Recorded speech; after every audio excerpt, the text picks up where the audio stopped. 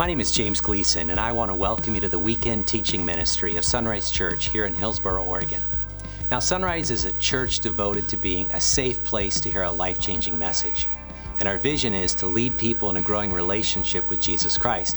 And so every weekend we share a message of hope from God's Word, the Bible. Now, if you'd like to know more about discovering and growing in a relationship with the God who loves you, please take a moment to visit our website at www.isunrise.com. Now from there, you can learn how to connect with the God who loves you. Then you can learn how to grow with others along the journey of life. You can learn to develop a heart to serve the least, the last, and the lost. And finally, you can learn how to lead others to know Jesus Christ on this journey of disciples making disciples. And so now I invite you to follow along with our weekend message as you discover the heartbeat of God.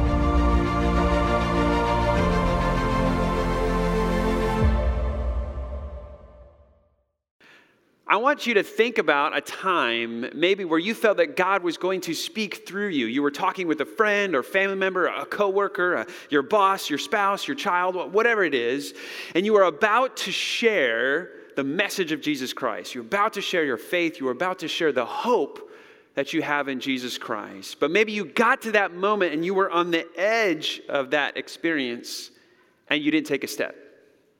Right? Have you ever had an opportunity to share your faith, but then you didn't? An opportunity to share the hope of Jesus Christ, but you didn't. You saw the door open up, but you didn't walk through that door. I was talking with a friend several months ago, and he was explaining to me that he was having this dinner with one of his other friends. And as he and his wife were at this restaurant, they're sitting down, they're talking, just, casual conversations. This friend started in a moment of vulnerability, in a moment of kind of honesty, she starts to just kind of unravel her life before him and her. And she starts to say, I just can't find meaning. I can't find contentment. I can't find satisfaction. I feel that my life is just hollow. And as he's telling me this story, I'm sitting almost I'm in my house hearing this story, and I'm sitting at kind of the edge of my seat, and I'm thinking to myself, this is such a good opportunity. And so I'm eager. I'm ready to hear how he transitioned the conversation to Jesus. I can't wait for it. It's just like seeing the trailer of a new Star Wars movie, and I'm thinking, ooh, what are they going to do next? I was so excited. Sadly, he tells me, Paul, I didn't know what to say. I knew I should have said something. I know this was the opportunity that I've been looking for. I knew it was a moment that this gal was just being honest and vulnerable, and there was an opportunity to tell her about Jesus, and I didn't take it. And I kind of sat back and I thought to myself, man, I'm not only friends with him, but I'm his pastor. And I felt convicted that I didn't prepare him for that moment. I didn't prepare him to seize that moment. He was gripped by that fear of, I don't know what to say. Have you ever been there? You have that willingness and that drive, and you want to seize the opportunity, but you stop because of the fear of, I don't know what to say. If I'm honest, I've been there. Not that long ago, this maybe a year or so ago, I was hanging out with a family member. Actually, it was a couple of years ago, hanging out with a family member, and they were about to have this medical procedure. And they were really nervous about this medical procedure because there was a slight chance of fatality. It was small, but it was still there. It had to be presented. And as they're kind of unpacking the angst and the worry and what would happen, with their spouse, what would happen with their child, all these different things, all these scenarios, I can feel the angst. She's really just stepping into this very vulnerable moment with me. And I didn't share the hope of Jesus Christ. I didn't share the hope that helps me in my anxious moments. And I really had the same fear that my friend had. I don't know what to say. I don't know how to transition this moment. Have you ever been there? I don't know what to say. Maybe it's your spouse, maybe it's your child, maybe it's your friend, your best friend, your coworker, your boss. You pray for them, you talk to God about them, but you haven't stepped into the opportunity to talking to them about God. And what is holding you back is that fear of, I don't know what to say. Where we are as we journey through the Bible is a perfect place to address that fear. We're going to look at the prophet Jeremiah. The prophet Jeremiah is going to be given a task by God to speak God's words to God's people. But Jeremiah is going to have this reluctancy. He's going to pull back, and really, it's that same fear. I don't know what to say. Do you know cultural trends tell us that your friends, your family members who aren't yet following Jesus, that the thing that's really going to impact them to take the next step towards Jesus is not a conversation they have with Pastor Paul.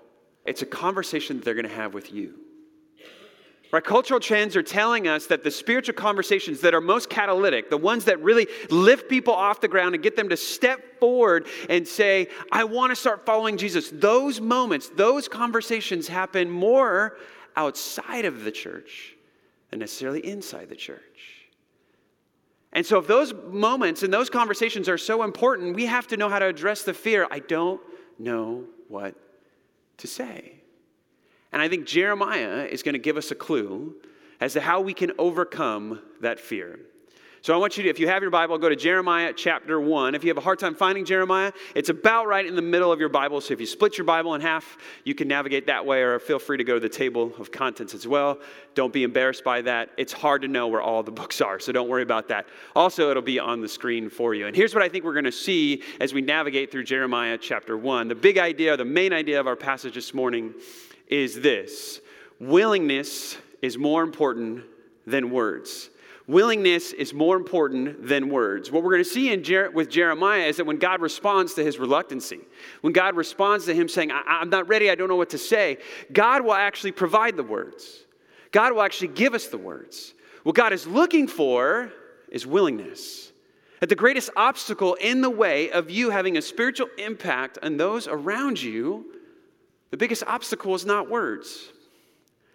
The biggest obstacle is your willingness to be open, to be used by God. Let me show you this. Jeremiah chapter 1. Let's jump right in. Jeremiah chapter 1. We're going to start with verse 4.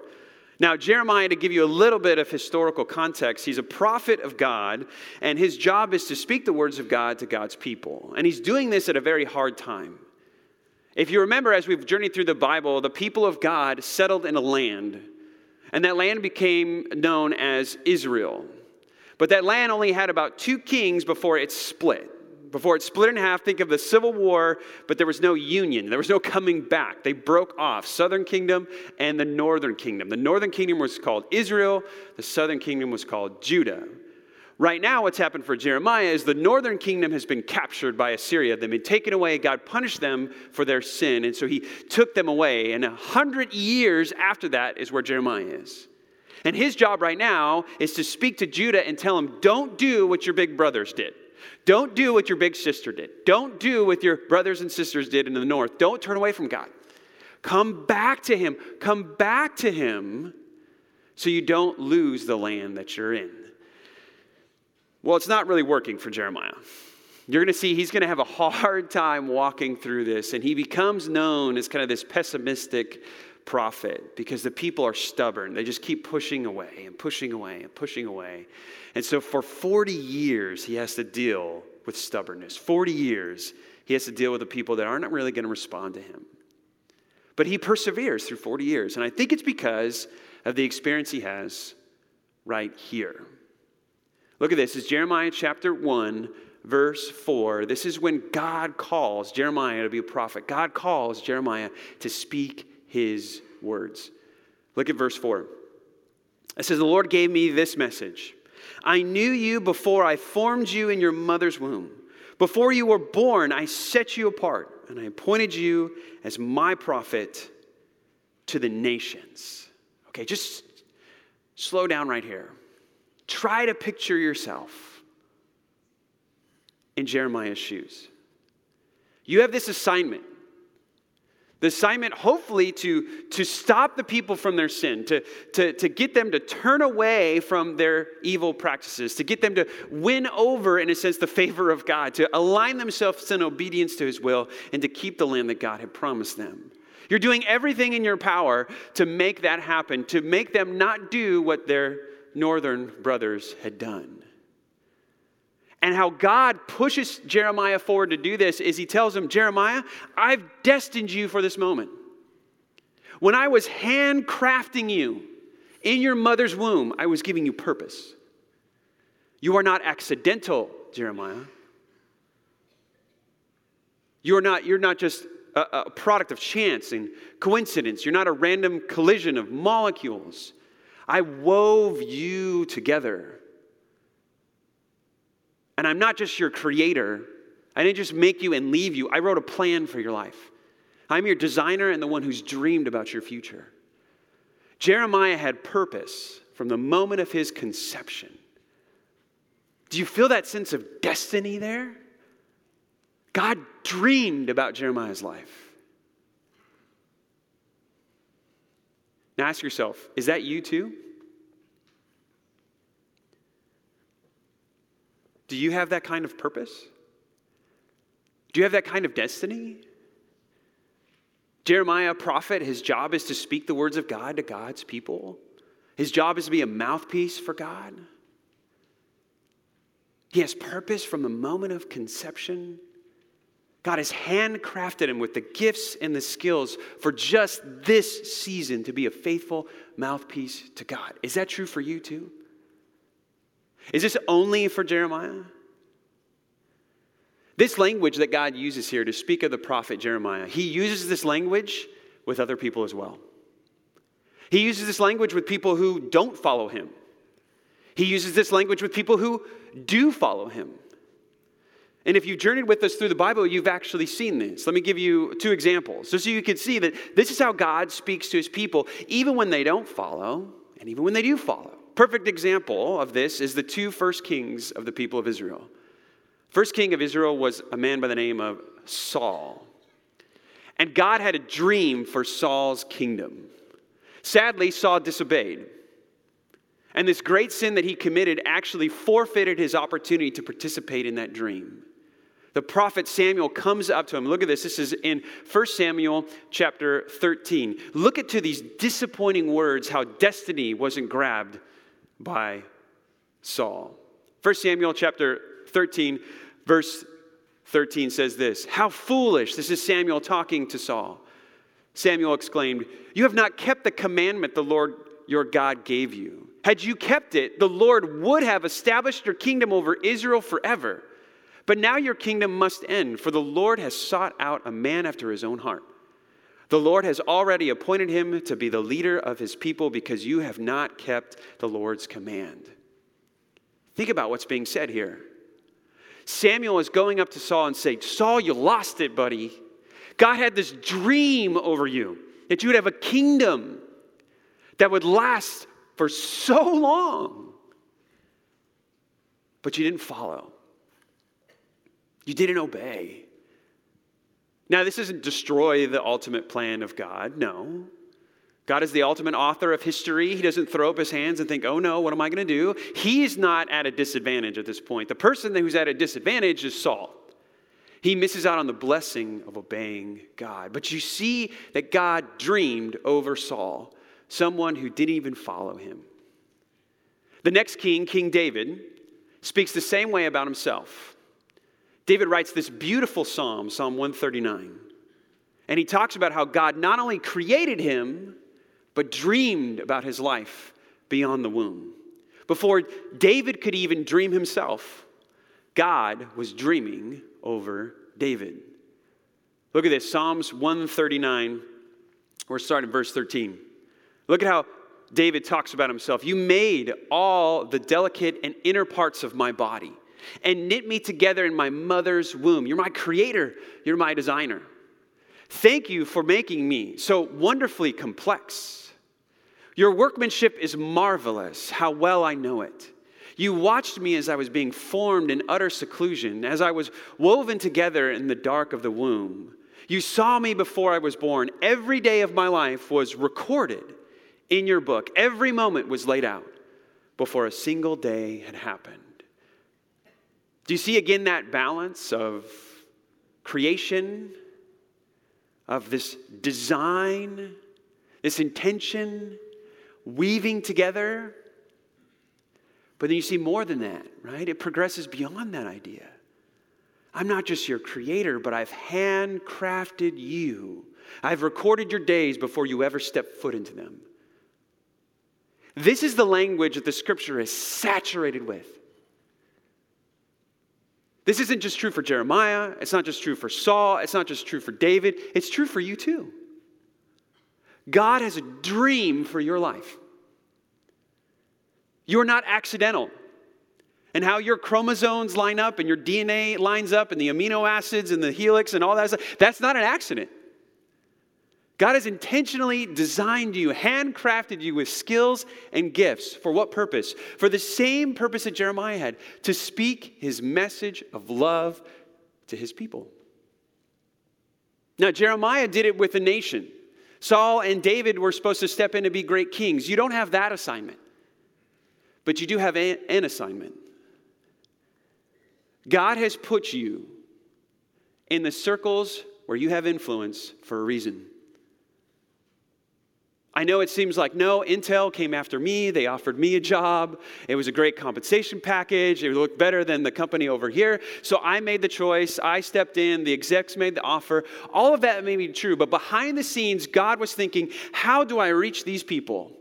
How can I speak my message of love to this group right here? I know I'll send this guy. I know I'll send this gal.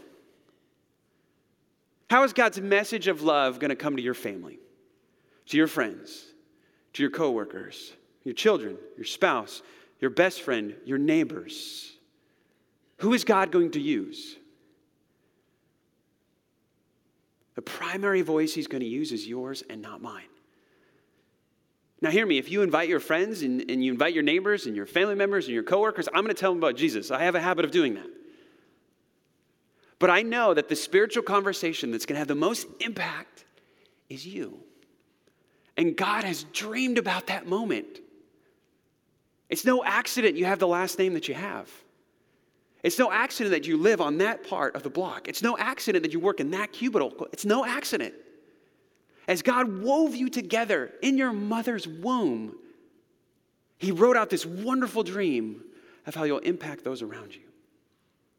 Now, hearing that and thinking that, feeling the dignity you have because the destiny given to you by the dreamer of your life, God, that can be uplifting. It can also be what? Terrifying. I'm supposed to be the steward of the spiritual life of the people around me? I don't know what to say. This is exactly what Jeremiah said. Let's go back to Jeremiah chapter 1. And see what Jeremiah said, because maybe this is what you have said. And if I'm honest, at times this is what I've said. This is what my friends said. I don't know what to say. Look at Jeremiah chapter 1, verse 6. "Oh, sovereign Lord," I said, "I can't speak for you. I'm too young." I'm too old. Like that. Isn't it funny how easy it is to see the obstacles in the way of fulfilling the dream that God has for us? Right? It's like we all work in insurance or something like that. Like we all see the probabilities and the risk factor of like, this may not be good, right? Spiritually, it's like we all become these claim assessors, right? And these risk assessors. We all become analytical, like this isn't going to work. I know for me, and maybe you have this experience too, is when a moment or opportunity is kind of leaning in that direction and I feel like a conversation is getting to the point of like, hey, this is going to lead to Jesus. I'm so excited about this. I'll start doing this game in my head of all the different possibilities this conversation can go, right? And I look like a crazy man with yarn on a dartboard, you know, like in the conspiracy theory movies and all this different stuff. And I've laid out every single possibility. And then when I've exhausted all the possibilities I could possibly think of, guess what happens? The door shuts and the conversation is over. It's almost like I sit there and the smoke starts coming out of my ear as I'm processing I find myself in analysis paralysis, not moving, not acting, and then the conversation is over. You ever been there? If I say this, what if they say this? If I say this, what if they say this? It's easy to see the obstacles. It's very easy. Jeremiah saw the obstacles. If that's been you, you're in good company. The prophet of God was there. Your pastor has been there. Sometimes we get that fear of, I just don't know what to say. And here's what's so remarkable is how God speaks to this problem. How God responds to his prophet's reluctancy. And I think this is exactly how God responds to you. God wants you to pastor, in a sense, the people that are around you. And when you feel the weight and the burden of that, that's my job. To steward the spiritual life of my neighbors, my coworkers, my family members. That's what God has called me to. Yes, that's what God has called you to. You feel the weight of that moment. You think, man, I don't know what to say. I better read the Bible 3 times through before I ever open my mouth. Look what God said to his prophet. And friend, this is what God says to you. All right, look at God's response. We're in verse 7. The Lord replied, "Don't say I'm too young, for you must go wherever I send you and say whatever I tell you. And don't be afraid of the people, for I'll be with you. I will protect you. I, the Lord, have spoken." Look at this. This is my favorite part. Then the Lord reached out and touched my mouth. I have no idea what that experience is. I don't know if it's a vision. I don't know if it's a physical reality in space-time. I don't know what's happening. But it's like God is spoon-feeding his prophet. God is stepping down and bringing his hand to his prophet's mouth. Almost like he's a child, right? It's like God is saying, here comes the airplane. Whee, open your mouth. Here's a spoonful of divine word. And look at how he explains this gesture. Then the Lord reached out and he touched my mouth and said, "Look, I have put my words in your mouth. Today I appoint you to stand against the nations and kingdoms. Some you must uproot and tear down and destroy and overthrow, and others you must build up and plant." Look at this passage. What does God promise him? And clearly Jeremiah is worried about his ability. He's worried about his maturity. I don't know enough words and I'm not old enough. They won't listen to me. I don't have credibility. Right? They don't see me as a person of wisdom. They look at me and they think, oh, that guy's 17. Maybe Jeremiah is a late bloomer. Right? I know what that's like. I'm still waiting for puberty to hit. Okay? This is all fake. This is not real. It's Velcro. Okay? But he's intimidated by his stature, intimidated by his presentation to people. He doesn't think when he steps on the stage there's going to be credibility. And he's worried about, I don't know the words to say. I'm just too young for this. I'm not learned enough. I haven't gone to the right schools. I haven't done the right training. Right? He sees all these obstacles. And God says, okay, so you're worried about protection. I'm with you. I'll be right there. I'll be your bodyguard. Checkbox. I'll protect you and I'll provide the words. In fact, I will put them right in your mouth. You don't have to invent them in your mind. I'm just going to take them and put them in your mouth. All you got to do is open your mouth. Think for a moment. What is the only thing Jeremiah has left to worry about? Protection is there. The provisions of words are there. What else does he have to worry about? His willingness. That's it. The only thing that stops him from stepping into the dream of spiritual impact that God has for him, the only thing is his willingness. All the other excuses are gone. All the other obstacles are gone.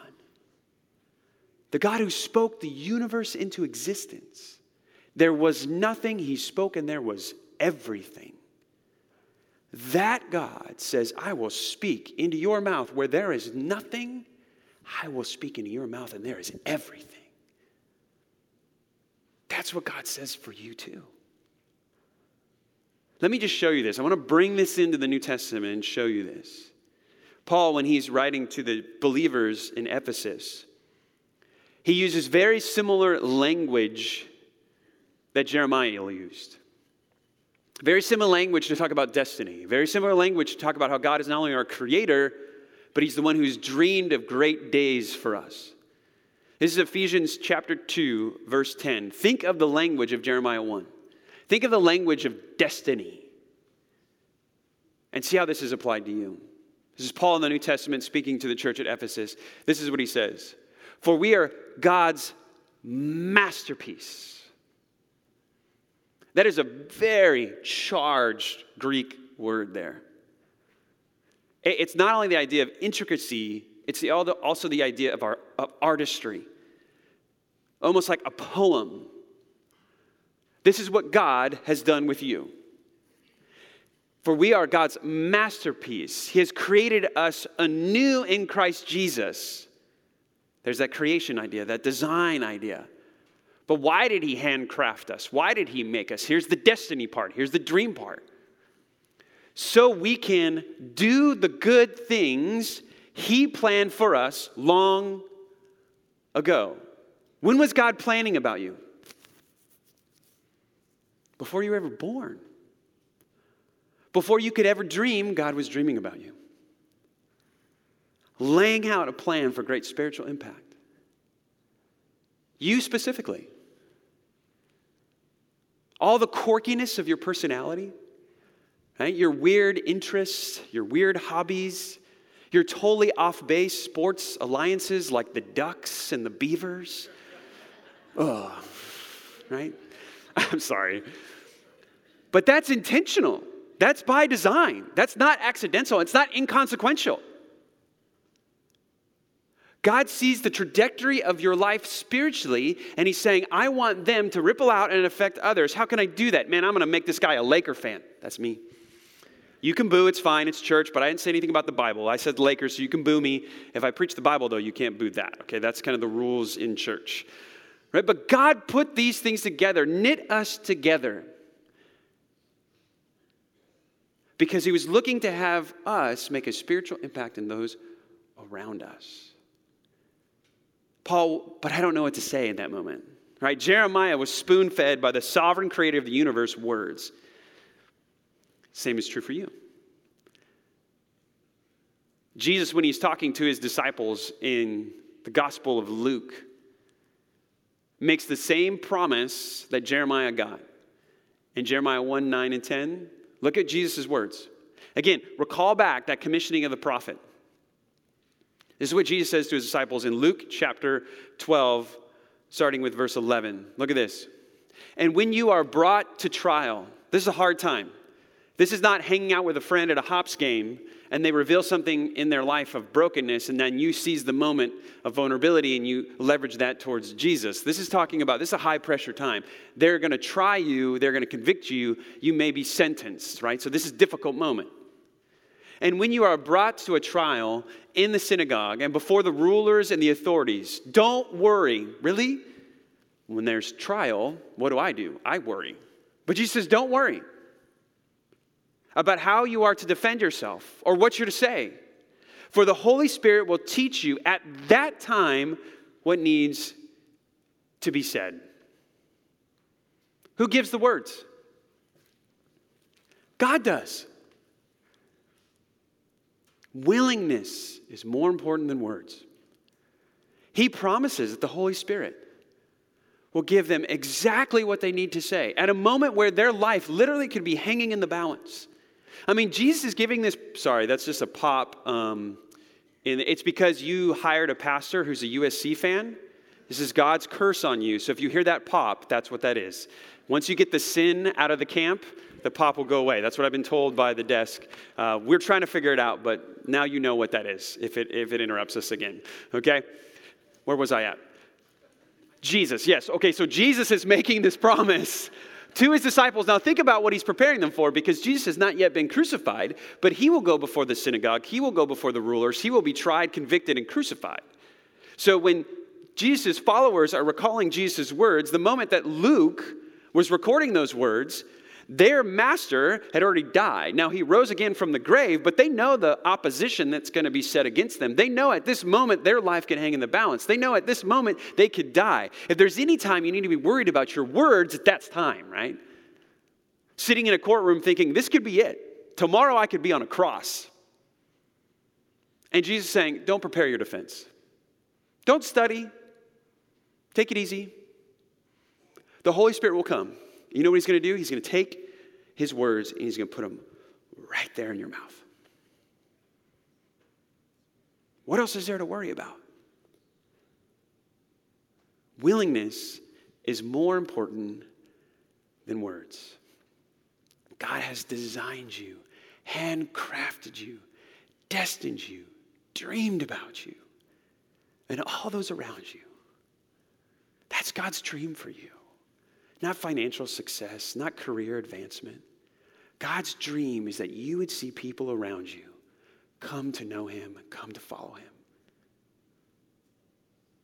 And God has given you and will give you the words to do that. All he wants is for you to be willing. So here's my question to you. Are you willing? Are you willing? Are you willing to see that God has a dream over your life? Willing to see that God has intentionally placed you in the family that you're in, with the friends that you have, at the work site that you're at? Are you willing to see that God has destined you for those people? Are you willing to say, okay, God, I'll jump. I'll jump. I don't know what to say, but you'll give me the words. I'll jump. I'll jump. I'm not going to pass the buck. I'm not going to push off my responsibility. I'm not going to give it up to just somebody else. I'm going to own that. My neighbors are my responsibility. My friends are my responsibility. My family is my responsibility. Are you willing? I think you are willing because you know that they're worth it, right? You know your loved ones are worth it. You know that one conversation could change their eternity forever. You know that. So here's what I want to do. I'm going to get really, really practical. I want to give you some words. I want to give you some words. I'm assuming that you're willing. I'm assuming that you're ready. I'm assuming that maybe you're a little bit nervous. Okay, well, what do I do? Let me give you some words. I'm not God putting them right in your mouth, but I'm going to try to give you some words that I have found to be incredibly helpful in influencing those around me spiritually.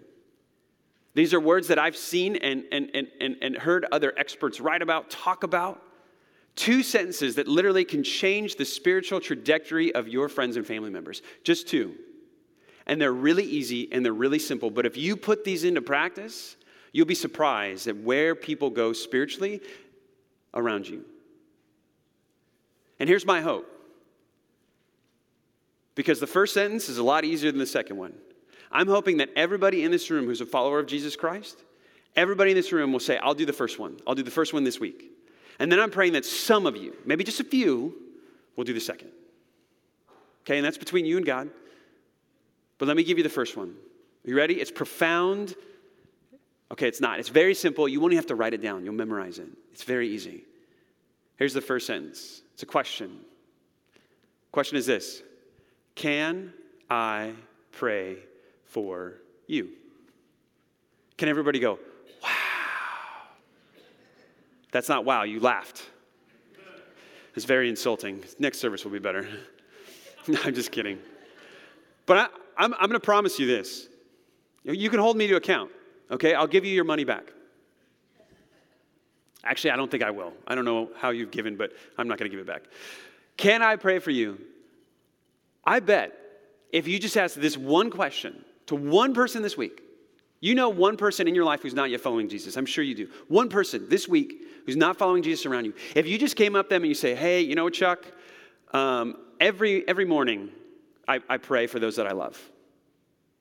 Every morning I pray, and I pray for just stuff that's in their life, different needs in their life. And you know what, Chuck? We're really good friends. And I love you, man. I know that sounds weird, but I love you, man. And I just want to add you to that list because I care about you. So how can I pray for you? I've never had anybody say no, ever. Whether they're a different religion, whether they're an atheist, agnostic, never. I've never had anybody say, no, you can't pray for me. If that happens to you, cool. It'd be the first time that I've ever seen it happen. But this question right here can literally change the spiritual trajectory of somebody's life around you. All you have to do is ask this question, can I pray for you? You listen to what they say, you say, great, I'm going to pray for them. And then you pray for it. And then you tell them that you prayed for it. And you say, hey, I just want to keep updated. You said that your son was dealing with some medical things and he was going to go to the doctor and you were waiting on test results to come back. Has that come back? Oh, yeah, it did come back and it was pretty bad. Oh, man, Chuck, I'm so sorry. I'm going to continue to pray for you. How else can I pray for you? How else can I serve you? I tell you, that is winsome Christianity right there on display. Is there one person, just one in your life, who's not following Jesus? There's one person that you can ask this one question. One question, can I pray for you? Imagine if everybody who came to Sunrise this week found one person to ask that question to. That's hundreds of prayers for people not yet following Jesus. Hundreds. What would that look like in a year? Doesn't that just capture you? Doesn't that make you think, this is why God designed me? This is why God made me. This is my destiny. This is my dream. This may be your first step into that. Okay, here's my second question. This one's a little harder, right? Maybe you're thinking to yourself, oh, Paul, I got that. I did that today. Good for you. Here's the next question. A little harder, a couple more words. The question is this. Have I ever told you why I'm a Christian? Have I ever told you why I'm a Christian? Hey, Chuck, I know you see me, going to church on Sundays, and remember you asked me to play golf that one Sunday, and I told you, man, I can't because I'm serving at my church. Chuck, have I ever told you why I'm a Christian? I mean, we're really good friends, and going to church and being a Christian, it's really important to me. Have I ever shared with you why I'm a Christian? If the answer is, oh, no, you haven't. Oh, can I share with you? You're asking permission to share your story. I haven't had anybody tell me no to that one. Now, you may get a no on that one. But think about that opportunity you just gave them. You're asking them, hey, you're important to me. Can I share with you what's important to me? They give you permission. They just open the door wide open. Tell me. Tell me why you believe what you believe. And all you have to do is share your story. You're not starting a debate. You're not doing any of that stuff. All you're doing is sharing your story. I'm telling you, you'd be surprised at how persuasive your personal story can be in changing the spiritual direction of somebody's life forever. I guarantee you, and I want to be very practical, I guarantee you, if you use these two questions over the next year, you should make that a part of your rhythm in the relationships that you have that God has put you in. I'm telling you, a year from now, the spiritual journeys around you will look so incredibly different. Can I pray for you? Have I ever shared with you why I'm a Christian? Easy questions that could change the lives of those around you. So I'll ask you that question again. Are you willing? Are you willing? Because your willingness is more important than the words that come out. You take that jump, God will hold your hand, He'll put the words right in your mouth. And He may use that moment to save your brother, your sister, your spouse, your child, your coworker, your best friend. Are you willing? Now maybe you're here and a friend invited you. And I want to say right up front, thank you for honoring your friend with coming to church. You came here because you like them. And they're great people, and that's awesome. And maybe you came thinking, hey, exploring Christianity, how can that hurt? And I know that every week people come here are exploring Christianity. We know that. The survey that we just did told us that. There's a big group of people who are exploring Christianity. So I want to speak to you just for a moment. That's you. You're like, Paul, I'm the explorer one. That's where I'm at. That's the category that I'm in. I'm still trying to figure this thing out. I want to tell you, God has a dream for your life. God has designed you, handcrafted you. He's your creator, and He has dreamed about the life that you would have in sharing His message of love with the world. And the only thing in the way of you fulfilling that dream, which will give you ultimate satisfaction and contentment, which would give you drive and joy, even in the hard times of life, the only thing that stands in the way is your willingness. That's it. And the first step is to believe in his son, Jesus Christ. That's the first step of following Jesus. The Bible describes our lives of having a lot of beauty, and that's because of God's design. The Bible also describes that our lives have brokenness. Our lives are under a curse, and that's because of sin. It's because of our sin and the sin of others around us. And we can't get away from that brokenness. We can't mend it, and we can't free ourselves from that curse. But God has made a way for that curse to be lifted. God has made a way for that brokenness to be mended. And he has sent his son, Jesus Christ, to die and to rise for the forgiveness of our sin, to bring us back in right relationship with him. And the Bible says the way you capture that, the way you take that forgiveness that was won for you at the cross, is by believing in Jesus Christ and giving your life over to him. So my encouragement to you is to take that step today. I'm going to pray a prayer just here in a moment, right at the end of our service, right here, or the end of our message time. I'm going to pray a prayer in a moment. If you want to take that first step of belief in Jesus, just follow me in that prayer. It's not magical words or anything like that. But if you want help expressing your belief to God for the first time, you can just follow me with that. And if you do that, the Bible says that after you express that belief, you should display it. You should show it off. So if you pray that prayer with me, what I want you to do at the end of our service is to go out these doors, turn that way, go see Jace, because the next step for you after belief is baptism. If you haven't yet been baptized, that's that next step. That's that next step that God wants you to follow in. So make sure you see Jace at the end of the service. Church family, let's pray. Father, we love you and we thank you for who you are to us in Jesus Christ. Oh, Father, how much you love us and you care for us.